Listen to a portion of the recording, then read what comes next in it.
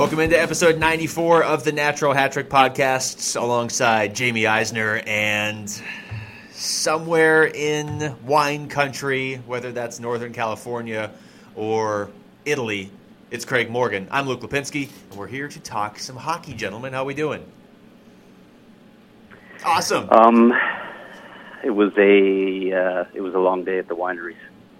See, I don't know what goes on at a winery because I'm not upper class enough to do these sorts of things, but I just imagine you stomping on grapes in a giant barrel. Is that what happens? No, I was doing no work. Oh. I was simply tasting wine all day. Oh, it sounds like a really long day. Really rough. Yeah.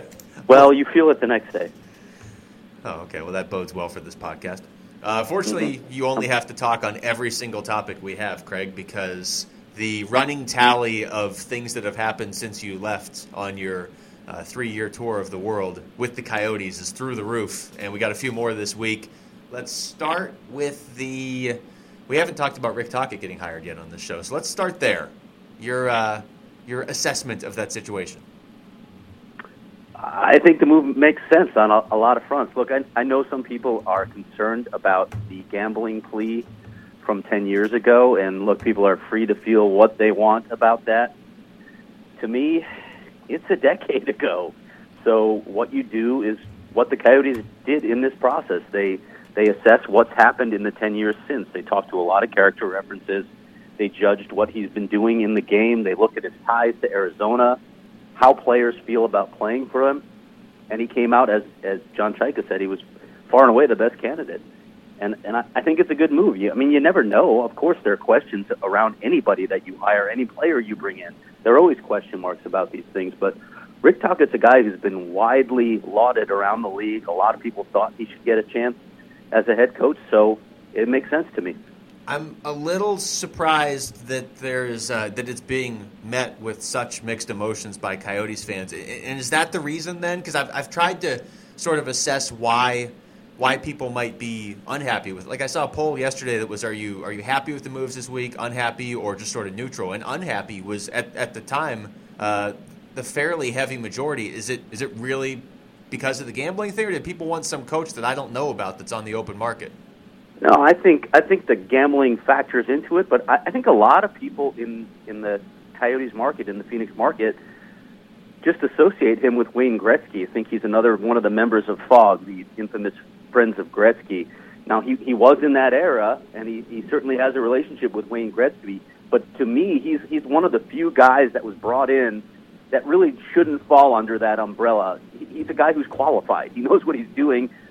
I felt the same way about Ulf Samuelsson, to be honest. I don't think it's fair to lump everybody in that same boat. I mean, there were certainly hires, most notably the general manager, Mike Barnett, who you could question, but I don't think Rick Tocchet's one of those guys, but I think there's some residuals from that. I think people are associating him too much with a very bad era in Coyotes history. I love the fact that if you're a friend of Gretzky, you're a member of FOG. It sounds like the most outcast superhero group. Some special music group. Yeah, something like that. Some special on NBC. I'm not even, maybe I'm off base here, but I'm not even remotely concerned about the gambling stuff from 10 years ago.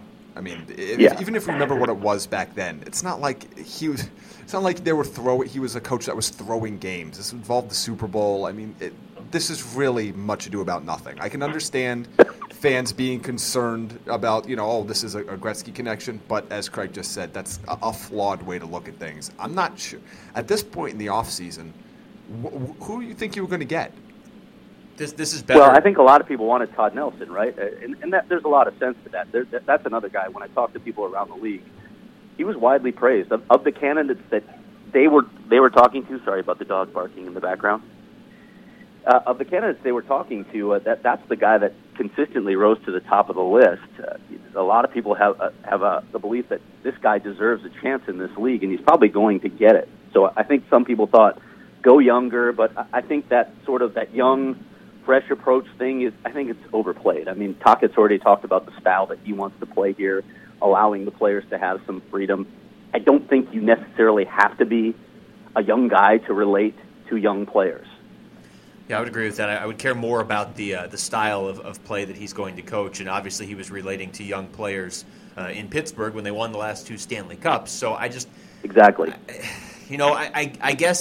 I guess if it's an issue for people that he knows Wayne Gretzky, I mean that's going to be an issue with a lot of people around the NHL. I tend to lean more towards your stance there, Craig. If I'm looking at the fact that he was basically Mike Sullivan's second in line in Pittsburgh, and he was a major part of the Penguins winning 2 cups, to the point where people in Pittsburgh are not happy he left. I mean, they understood that there was certainly a pretty strong possibility he was going to leave here at some point, but that's a team that sort of had to scramble to fill his spot, and that's a team that's had a lot of success lately. So I don't know. I was trying to get. I mean, if you go on social media, I don't feel like you necessarily get a full read. Like I'm hearing people say they want Daryl Sutter and names like that just don't make any sense for this Coyotes roster at all. Zero sense to hire a guy like Daryl Sutter. When you heard the prerequisites that John Scheifele laid out for what he wanted in coach, Daryl Sutter doesn't check any of those boxes. No. Sorry, I know he's had success, but he's not the type of communicator, that open style coach that John Scheifele was looking for. That would have made no sense to me whatsoever. He doesn't want a guy that gets locked out of his own locker room by his players. Exactly. Come on, dude. Just think a little bit on that thought. Come on. Yeah. Daryl Sutter, no way. You have to get somebody. And I'm not sitting here guaranteeing that Rick Tocchet's going to be hoisting the Stanley Cup in Phoenix next year. I'm just saying that, like Jamie just pointed out, it's early July. It's mid-July when you're making this hire. You parted ways with your previous coach the night before the draft. You only have so many options at that point. And honestly, I feel like Rick Tocchet was probably a better option than you should have at that point in the season, simply because he was on a team that played so far after the regular season that a lot of other teams had already filled their vacancies. So, like I said, I'm not guaranteeing he's going to win the Jack Adams right out of the gate or something. But considering what your options were, I think this was a pretty clear-cut choice. Yeah, and John Scheifele made it clear that he thinks Tocchet was available because of the situation the Penguins were in. He said that in the press conference, so it fell sort of the way the Coyotes wanted to do. I'm curious to see what he's going to do to fill out his coaching staff. I wonder sometimes, these guys tend to bring in guys that they know, but there might be some guys out there. I have no basis for this whatsoever at the moment, but I've been curious about a guy like Teppo Newman, and a former Coyote, an offensive defenseman, a puck-moving defenseman, and seriously, you know him as well, Luke, probably one of the best guys I've met in this game. Another guy who connected well with players. It would be interesting to see if he'll make some calls to former teammates around here. Yeah, that would be really cool. Obviously, Teppo Newman, and very well regarded around the Valley, really just around hockey in general. And I guess that sort of segues into the hiring of Steve Patterson as team president and CEO now as well. One of the things that has stood out to me, and I wondered if it was partially a coincidence when they hired Tocchet, not a full coincidence, but not a major deciding factor. But now you've brought in Tocchet and Patterson, both guys that have had ties to the Phoenix area, not just within the last couple of years, but going back a decade or two. What are the benefits of that in your guys' mind? Well, for me, for Steve Patterson, it's just his experience getting arena or stadium deals done, whether it's renovations or new construction or naming rights. He just has so much experience in that field, and as Arizona State's athletic director, he obviously developed a lot of corporate and political relationships over the years. You have to do those things to get things done at ASU because you're a state university. So he developed a lot of relationships, and to me, I mean, and Anthony LeBlanc actually reached out to me and said it himself. I don't think they could have made a better hire than Steve Patterson. That's quite an admission from the guy who used to hold that post. So when you look at his experience and his ties, it makes sense. My only question, and I don't know if this is true or not, I wonder if Patterson's relationships are still intact after he left ASU. ASU president Michael Crow was very upset, said he was disappointed in it, thought they were on the same page, had the same vision at the time. Now that may be patched up. I know Steve has some relationships still over at ASU with Morgan Olson and Rocky Harris, and I asked him specifically if he felt like he was in a good place with ASU, and he said he thought he was. So I mean, Michael Crow is just one of those relationships you have to have in this state. He's not a good enemy to have. Yeah. But we're about to find out. And look, even if he has all those relationships, knows all his way in and out of every door in this city, this is still an uphill battle to get an arena built. It's a major project. They know it. But he is, again, probably the best guy to try and tackle the project.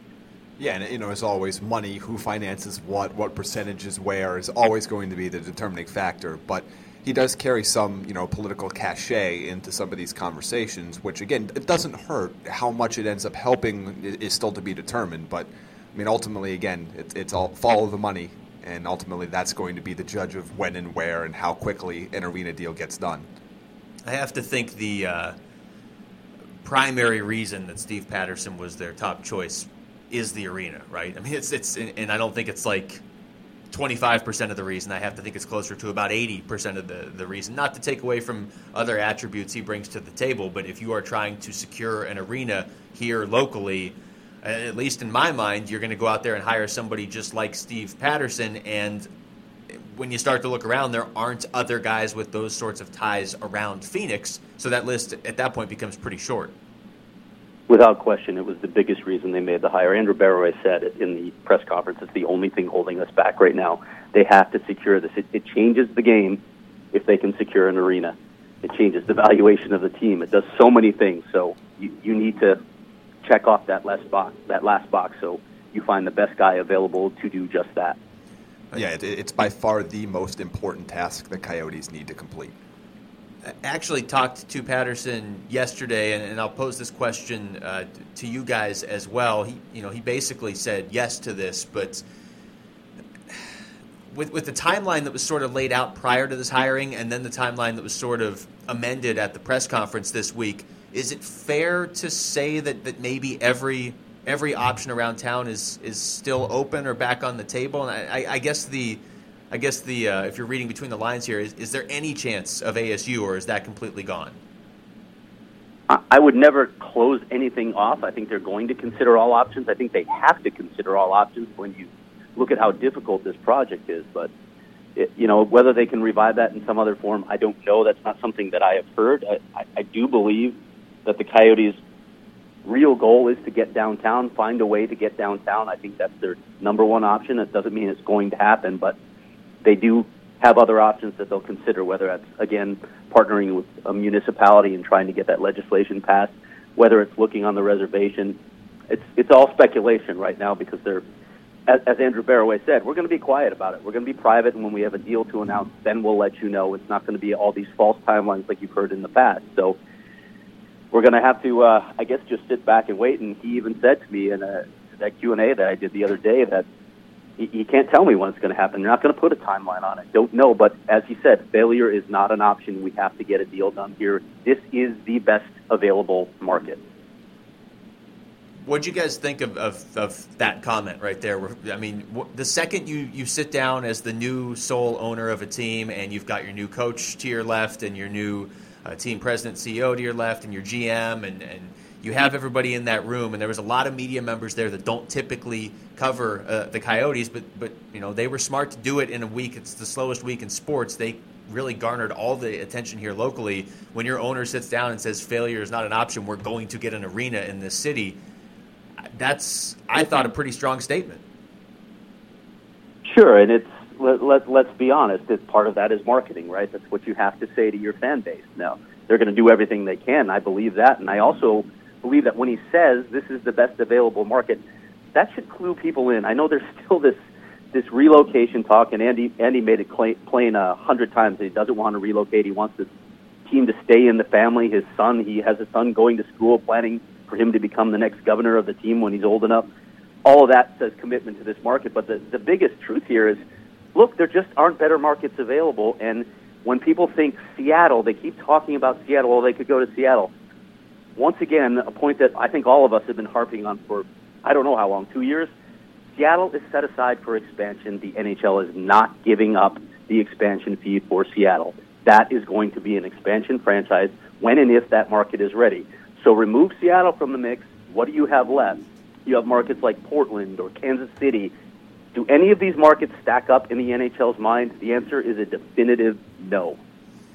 So if they get a new arena, I guess it doesn't even have to necessarily be within the next year. And maybe, actually, let's start there, Craig, for the listeners and just sort of clarification purposes. They can stay in Glendale beyond this year, right? There is an option there. Yes, they have an option to renew on an annual basis with AEG.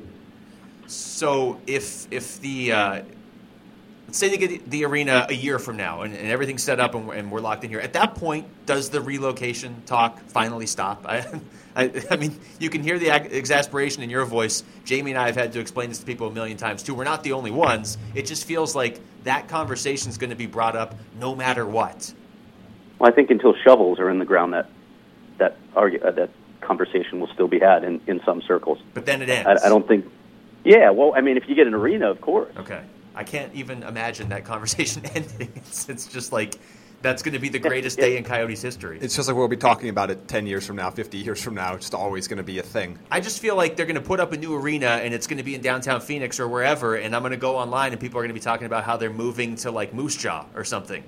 It just doesn't I guess the lesson here is stay off social media. Now, with the addition of Rick Tocchet, that Jamie and I were talking before we hit record on the show. I don't know where this came from, but can we maybe have a definitive answer here on Phil Kessel coming to Arizona? That seemed to sort of just jump out of nowhere, other than, I guess, the simple fact that Rick Tocchet was sort of his main coach in Pittsburgh, but that doesn't necessarily mean he just leaves if Rick Tocchet leaves. Well, I mean, you've seen some speculation that the Penguins may be trying to trade Kessel, and I'm not certain about that when someone like Elliot Friedman says it, you know, he's just not pulling it out of thin air. Yeah. But in terms of Phil Kessel coming to the Coyotes, no, it's not happening. I've been told that it's absolutely not happening. There's nothing to those rumors whatsoever. Okay. Anything else on the Coyotes here before we move on to stuff around the league? Well, what about Andy Barraway? Well, what about that? Finally hearing from the owner after a lengthy, it was more than a month, wasn't it, since the buyout of the minority owners? Yeah, I mean, there were legalities there, right, where he basically couldn't talk until the sale of the team was 100% complete, right? And that ended up... approved by the Board of Governors. That got done this week, correct?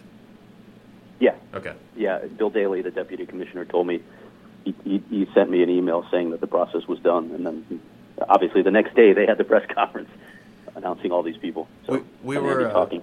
I think we were a little... I wouldn't say surprised to see him there, but it wasn't necessarily expected until a couple of days ahead of time.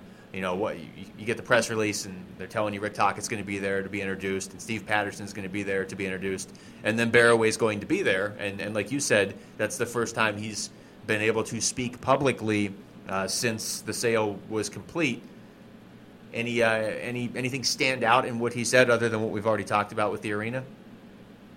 I'll let you go first on this one, Jamie.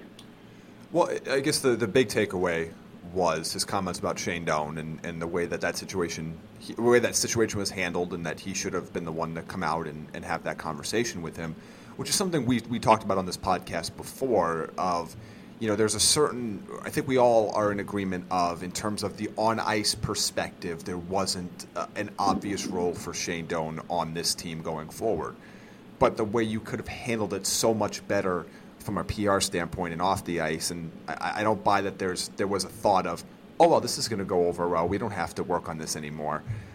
But so I think that was really the only big takeaway. Otherwise, you know, it was kind of, you know, it was the stuff that you want to hear from an owner, but I'm not sure, you know, when you come up there and tell, you know, always saying, oh, you know, I love it here, and, you know, I have no intention, and I bought out all the minority orders just because I love the team so much.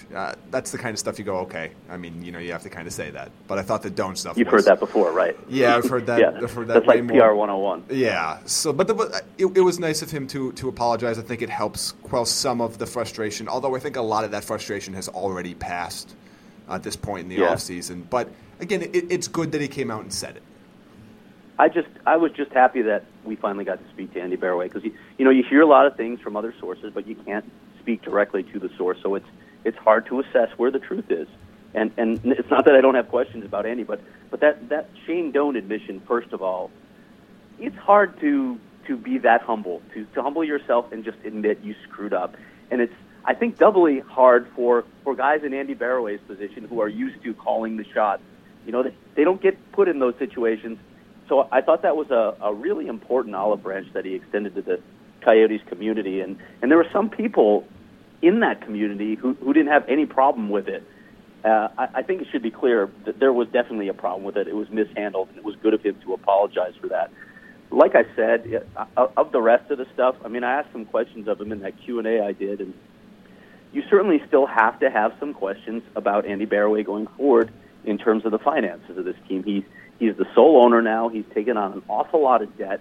You know, when I asked him specifically about it, he said, look, the league thinks I can handle it. I think I can handle it, and I do run $1 billion hedge fund. Now, okay, that sounds great, but Forbes just estimated your net value outside the team at $50 million, and we know that the debt he's taken on with the Coyotes is well in excess of $250 million. So I think there are some concerns there. So we'll have to see how that plays out. We'll have to see if he decides at some point that he wants to bring in minority investors, which he says he really isn't entertaining right now, but is open to that possibility. I still have big questions about the finances of this team. Is there a way for one of these episodes this summer we can get Forbes to estimate our individual net values? Is that? I don't think I want to know. Do they make numbers that low? Yeah, it's in the decimal issue that they will bring out. Is there negative numbers that we could? That's a very depressing take on my brilliant idea. Jamie, anything else? Well, as you and I discussed a little bit I feel like a moderator over here. This is weird. It's kind of what you're talking. Craig, when are you coming back? We're lost without you. Next week. Okay. But, as we talked a little bit about on the drive up to Las Vegas for the expansion draft and NHL awards, we were talking about how the Doan situation was handled. To Craig's point about a guy like Andy Barroway and from where he has made his money, not really being put in a position where he has to publicly apologize like he did. We thought that factored in a little bit in the, let's just call it a lack of preparation for the fallout of the Shane Doan scenario, where he's not used to being someone that has to go out there and answer questions from the media and has to answer questions from the public. He does his thing and in the financial world, and then he answers to other CEOs or he answers to other people that he's partners with, but he doesn't really answer to the public. So it's this kind of, I know he's been the owner for a couple of years now, but it's kind of breaking new ground when you're having to make these kind of decisions. So to Craig's point, I think it was good of him to show humility and to go up there and say, hey, I screwed this up. But again, I don't think there's going to be any long-lasting effect. I think the vitriol from the fan base died off fairly quickly, as to be expected. Craig, yeah, and go ahead. No, go ahead and finish the thought. Well, when I think about that, I think what he also said, the other half of what he said was, I still don't think it was the wrong hockey decision, and there is a strong argument to be made there. Look, Shane Doan was 40. His production had tailed off. He obviously has never been blessed with foot speed, so you can understand it from that standpoint. So, again, just like Jamie was saying, they just needed to handle the marketing side of it better, but you can make a strong argument that they absolutely made the right hockey decision. There was a lot of talk at that press conference about moving forward, and certainly the trades that John Chaika was able to pull off on the morning of the draft were brought up, and obviously the prospects are brought up as they have been over the last couple of years. But Anthony Duclair, Jordan Martinook, still a couple RFAs that I would imagine are a big part of this team's future, but they're not signed quite yet. Craig, can you give us an update on either one of those or even both of them? Yeah, Duclair's contract talks are ongoing. I've kept in touch with his agent, Ken Hughes, and it seems like they're working toward a deal. I think everybody expected after he had 5 goals last season that it would be a short-term deal, and I would guess that they're going to arrive at a 2-year deal at some point. Jordan Martinook, for a while, it didn't look very good. His agent was talking tough, saying talks were going nowhere, but he texted me last night, told me that they were talking again, and things looked like they were progressing well, so we could have a settlement before Jordan Martinook's July 26th arbitration date. And again, when you're looking at that deal, I would also think that that's probably coming in as a 2-year deal. Okay. Other signings around the league, Andre Palat, 5 years, $26.5 million. So Tampa Bay is a team that I know the three of us are pretty high on, and they've kind of gone out this summer. They get the deal with Tyler Johnson, too. They've really sort of gone all in on keeping the pieces they have for the most part, other than Jonathan Drouin. So that's about what you would expect for Andre Palat, right?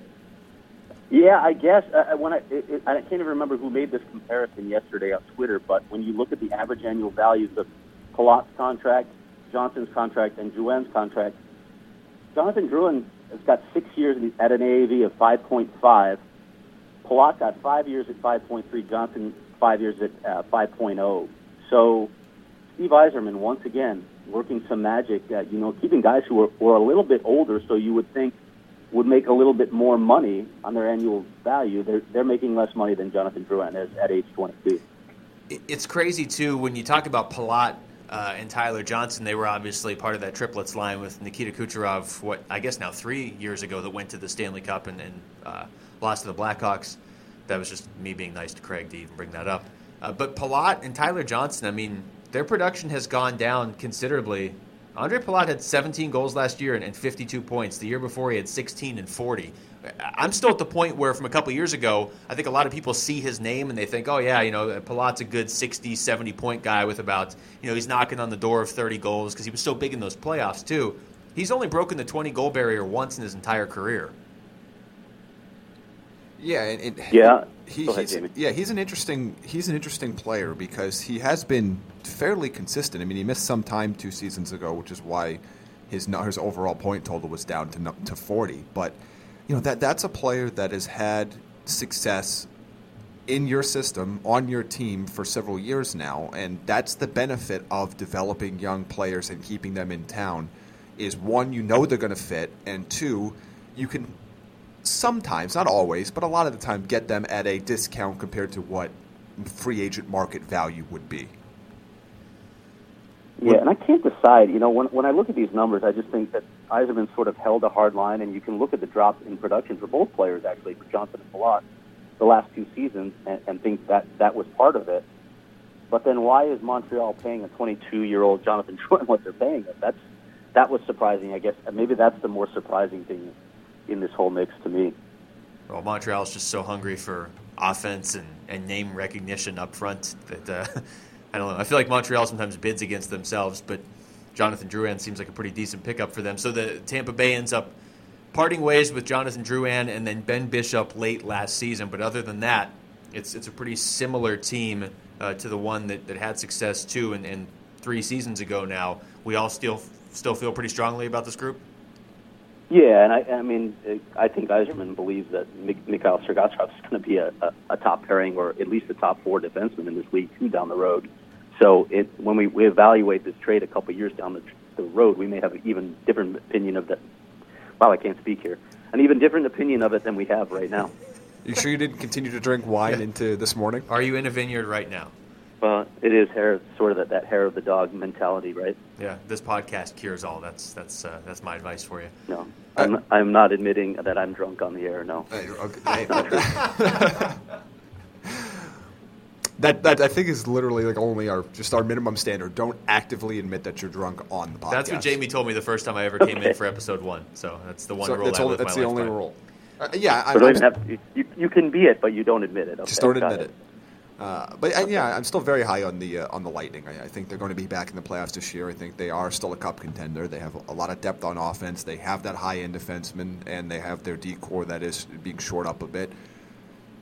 They were such a hot team late last season. It's disappointing how poorly they started because I think they could have made a lot of noise, and maybe they could have been the team that knocked out Washington in the first round. But next year. Yeah, there's always next year. There's always next year to be the team that knocks out Washington in the first round. What about Matt Duchene? I feel like he was supposed to be traded about 6 months ago. Or a year ago. Or 18 months ago. And now we're hearing talk that he might very well start this upcoming season with the Colorado Avalanche, which just seems like the best case scenario for everybody because it's pretty clear he doesn't want to be there. Colorado doesn't want him, and other teams do want him. So why not stick him in Colorado to start next season? I don't know what's going to happen here. I mean, I'm still not convinced he's going to stay. I think there could still be a trade here, but yeah, it is a bit surprising that he's still sitting in place. Although, as we've mentioned many times, the asking price may be a little high right now, and then there's that well publicized attitude problem that he has that his own GM has admitted to other executives around the league. Do you think it hurts too that he still has 2 years left on his deal? Yes, absolutely. Yeah, it's also just the amount of leverage that Colorado must think that they have is remarkable. Because at some point when you're trying to trade somebody for so long and you can't get anybody to trade with you, you got to lower your price to a point where you can make a trade with somebody. I don't know. But do you make it at that point after after the Ryan O'Reilly trade? Do you potentially take another loss on a significant talent at center, and that things just look really bad for your moves in those two situations. Yeah, I guess it depends on where you think you actually are in the growing process. Now, a year ago, you could have said, we would have thought, okay, maybe Colorado's a couple pieces away from being a playoff team, and then you say, okay, we're not going to take 75 cents on the dollar for Matt Duchene. I think now you have to relook at your entire franchise and say, okay, are we going anywhere fast, and do we think there's any chance that his value will go up or stay the same if we continue to play him? The thing, too, with him is a year ago he was coming off a 30-goal season. So 75 cents on the dollar a year ago was a lot different. The value of the dollar has changed in Matt Duchene's case because now it's a Canadian dollar? Yeah, it's something. It's dropped considerably. It's whatever the equivalent is when you only score 18 goals in a season and your team finishes with one of the worst records in the last recent history. Let's just put it that way. One of the worst records since the start of this decade. And I don't. If that's affecting him, if that's affecting that team. I mean, Craig, you bring up a great point. They already had to move Ryan O'Reilly out a few years ago, and it's not the exact same situation, but that was kind of a scenario where both sides had sort of soured on each other, and everybody around the league knew it. And I don't understand what's going on there. Colorado 3-4 years ago looked like a team that was absolutely on the rise. They kind of looked in some ways like Calgary looks now. They didn't have the defense that the Flames have, but they were at that sort of stage where it seemed like they might be a team that could make the playoffs at least every year, and they had young talent. And now all of a sudden they're cannibalizing themselves. Craig? Wow, that's a lot of dead air. It's a lot of dead air. Yes. It's on you, so feel free to talk. It's all on me? Yes. It's all on me? Okay. Yeah, I don't know what they're doing either. I don't have insight into what you're doing right now. I mean, like we said before, I mean, why do you tell other executives that he's got attitude issues? Let's start there and question the leadership. What's happening right now? But I don't know. I don't think you can. I don't think you can lower this price too much because again, you already lost Ryan O'Reilly. That trade didn't work out. You can't keep trading away centers, top 6 centers. No. For less than value. It's just not a good way to do business. Especially when they go elsewhere and they perform better. Some of the teams that have been tossed around as possible landing spots for Matt Duchene, Boston, Columbus, Pittsburgh, Nashville, and Calgary. Those are the 5 I've heard the most. Any of those stand out to you as a team that makes the most sense for him? To me, it's, at least on first glance, it's probably either Nashville or maybe Columbus. Yeah, I think both of those teams could use another guy in that sort of role. I agree completely. Those would be the 2 choices for me. Plus, I just want to watch him and John Tortorella try and coexist. There's that. Nashville and Columbus were the 2 places where he would add the most immediate value. Can I just say that might be the highlight in the history of this show?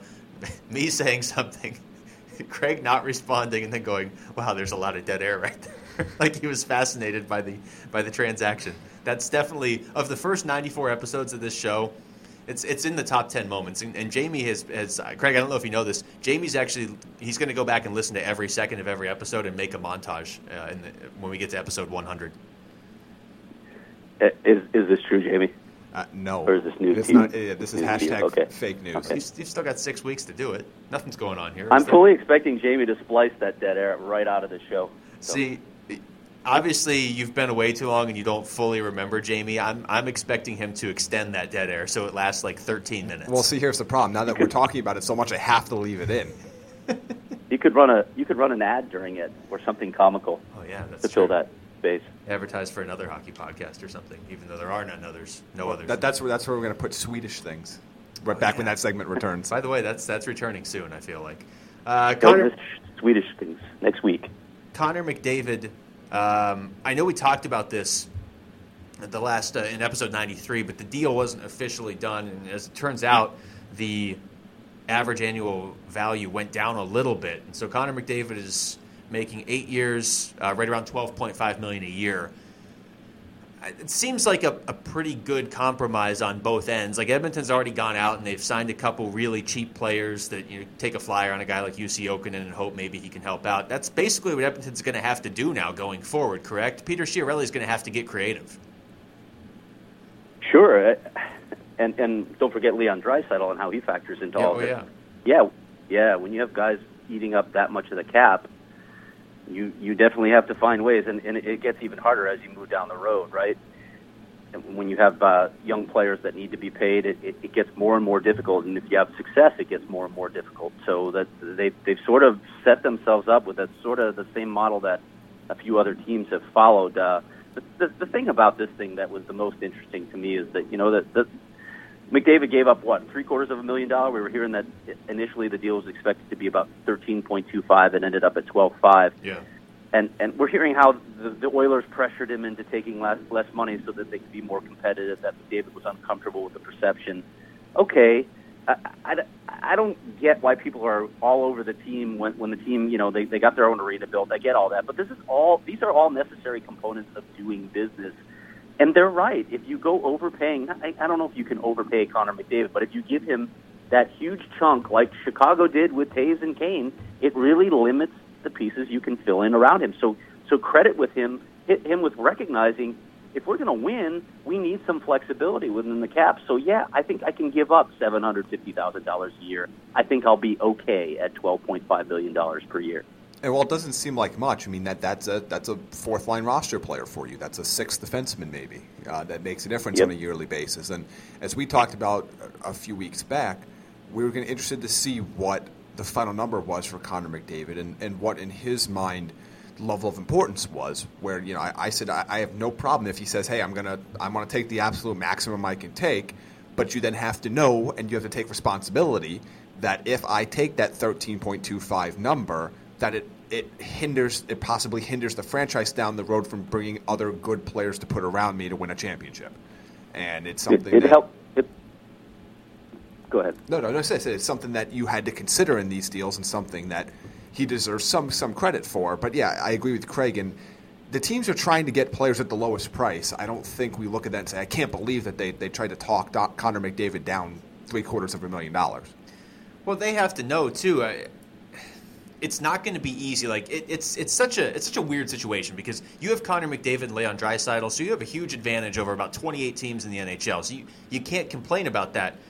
But there is an element of you now have to – your job as a GM is completely different than basically 28 other teams in the NHL. You've got two really expensive that probably aren't overpaid players that you're building around, and it's great to have them, but you're very top-heavy. And especially with Edmonton, when they felt the need to go out and give Milan Lucic $6 million a year for multiple years last summer, I don't know why they didn't have some foresight then to see that they were going to have to pay Connor McDavid money down the line. And then also Ryan Nugent-Hopkins making $6 million a year as well. You are in a position where, yeah, if you can save $750,000, that's money you can throw at a flyer, not a Philadelphia Flyer, but like an actual flyer with upside. And if it doesn't pan out, it doesn't pan out. But you're gonna have to chase some lottery tickets that are cheap with the hopes that just one or two of them sticks. Because otherwise, it doesn't matter how great Connor McDavid is. If he has three other guys on his roster, they're never going to actually win anything. Yeah, and I think the other thing to note too is where Edmonton is now. They're having to pay guys before they won anything, and with the Kane and Taves deals. They had 2 cups under their belts when those deals were done. It gives you a little bit more, at least as a GM, to kind of say, yeah, but look what I did. Look what I did here. And now I'm rewarding them. They haven't won yet. So Chiavelli has to find a way to build a team that can win, yet is going to have these massive contract constraints on them. And the entire safety net is gone.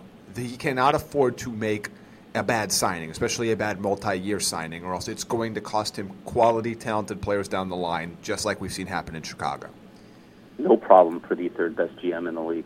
Yeah, he has every opportunity now to earn that sort of label. If he can pull this off and actually put a pretty decent lineup around Connor McDavid and Leon Draisaitl, and they have a couple other decent pieces already, but if he can fill out a roster around them, then maybe we can talk in terms of him being one of the better GMs in the league. But up to this point, I wouldn't be all that excited as an Oilers fan that it's Peter Chiarelli that's being tasked with, to a certain extent, he's going to have to be really, really good now over the next few years. And to Jamie's point, if he makes any mistakes, that's kind of it. That really sets you back.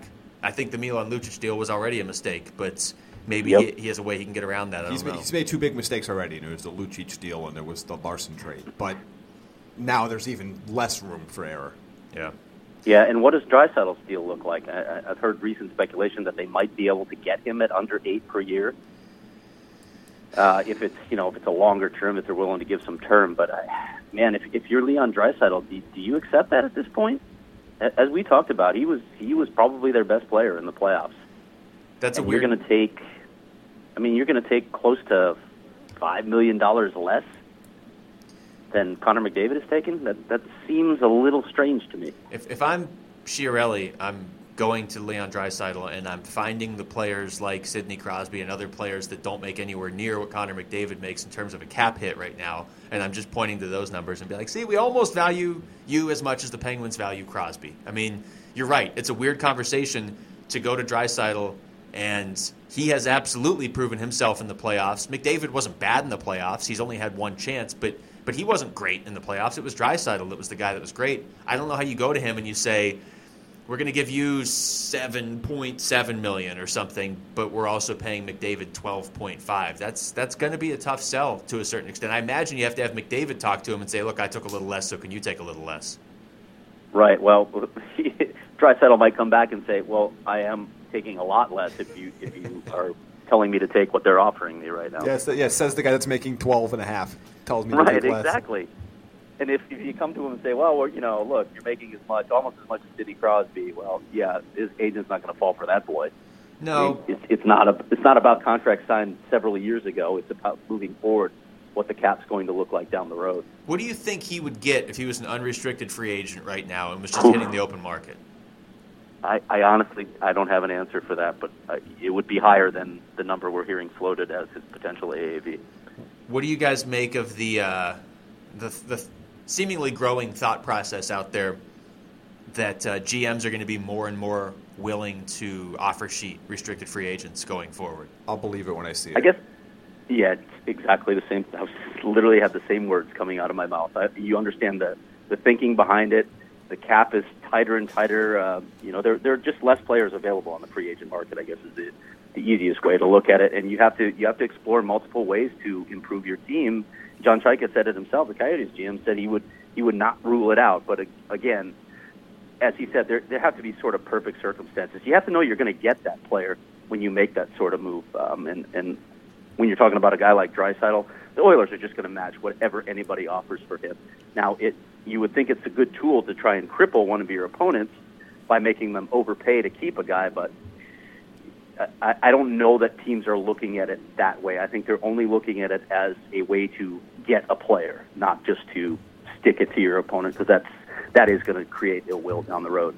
Yeah, the comments that I've seen, and most of them are anonymous, but they do seem to lean more towards the side of there just aren't a lot of great players available on the open market anymore, and certainly this year's free agency pool was kind of the extreme version of that, but at a certain point, you now have 31 teams in the league, and you have some GMs desperate to keep their jobs and desperate to win now.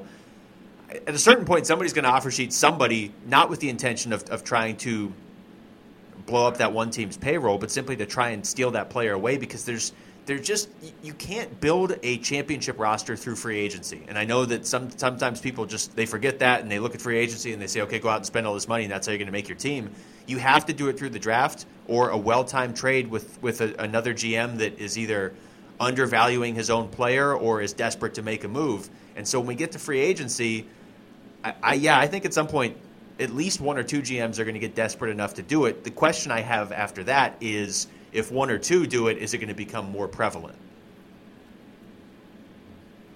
I guess maybe. I would think the logic behind that would be, if the more GMs that do it, the less other GMs feel like they can't do it to those GMs. Yeah. But I think that's a multi-year process to get to the point where they would feel comfortable, because it just feels like a touchy subject whenever it gets brought up. Fair enough. I just want to see some chaos. All right, you guys got anything else here before we wrap this up? I got nothing. That sounds like a resounding no from everybody. There's less dead air. All right, can we talk about my plans for the weekend?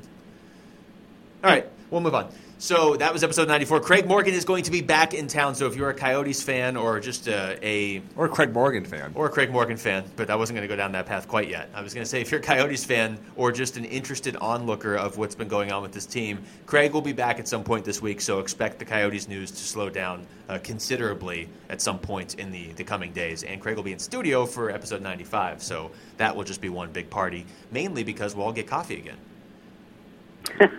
Yeah. Have you guys been doing without? Yes. Well, yeah, because Luke had a bad experience at Starbucks last time, so he's just not. He's had a couple bad. That's the second one recently. It's true. Well, and the thing is, that's the Starbucks that's on my way to the actual studios where we record. So, like, I thought about it today. I was like, me and Jamie could have some delicious coffee to really get ourselves going here to start the show. And then I saw which Starbucks I was by, and I just he didn't go. So now he's guzzling down a nice water bottle from Kroger, and I have a half warm Diet Dr. Pepper. That was here for episode 4. You're still drinking out of that? Sad. That was in the old studios. It's just sad. Things have fallen apart since I left. Yeah, we don't have the premium treatment anymore. All right. Yeah. All right. I'm on my way back soon. Craig's the glue guy. Hold us all together. I don't know if I'd go that far, but start driving, Craig. We'll see you in a couple days. All right, guys. All right. For Craig Morgan, for Jamie Eisner, I'm Luke Lipinski. Thanks for listening to the Natural Hat Trick Podcast.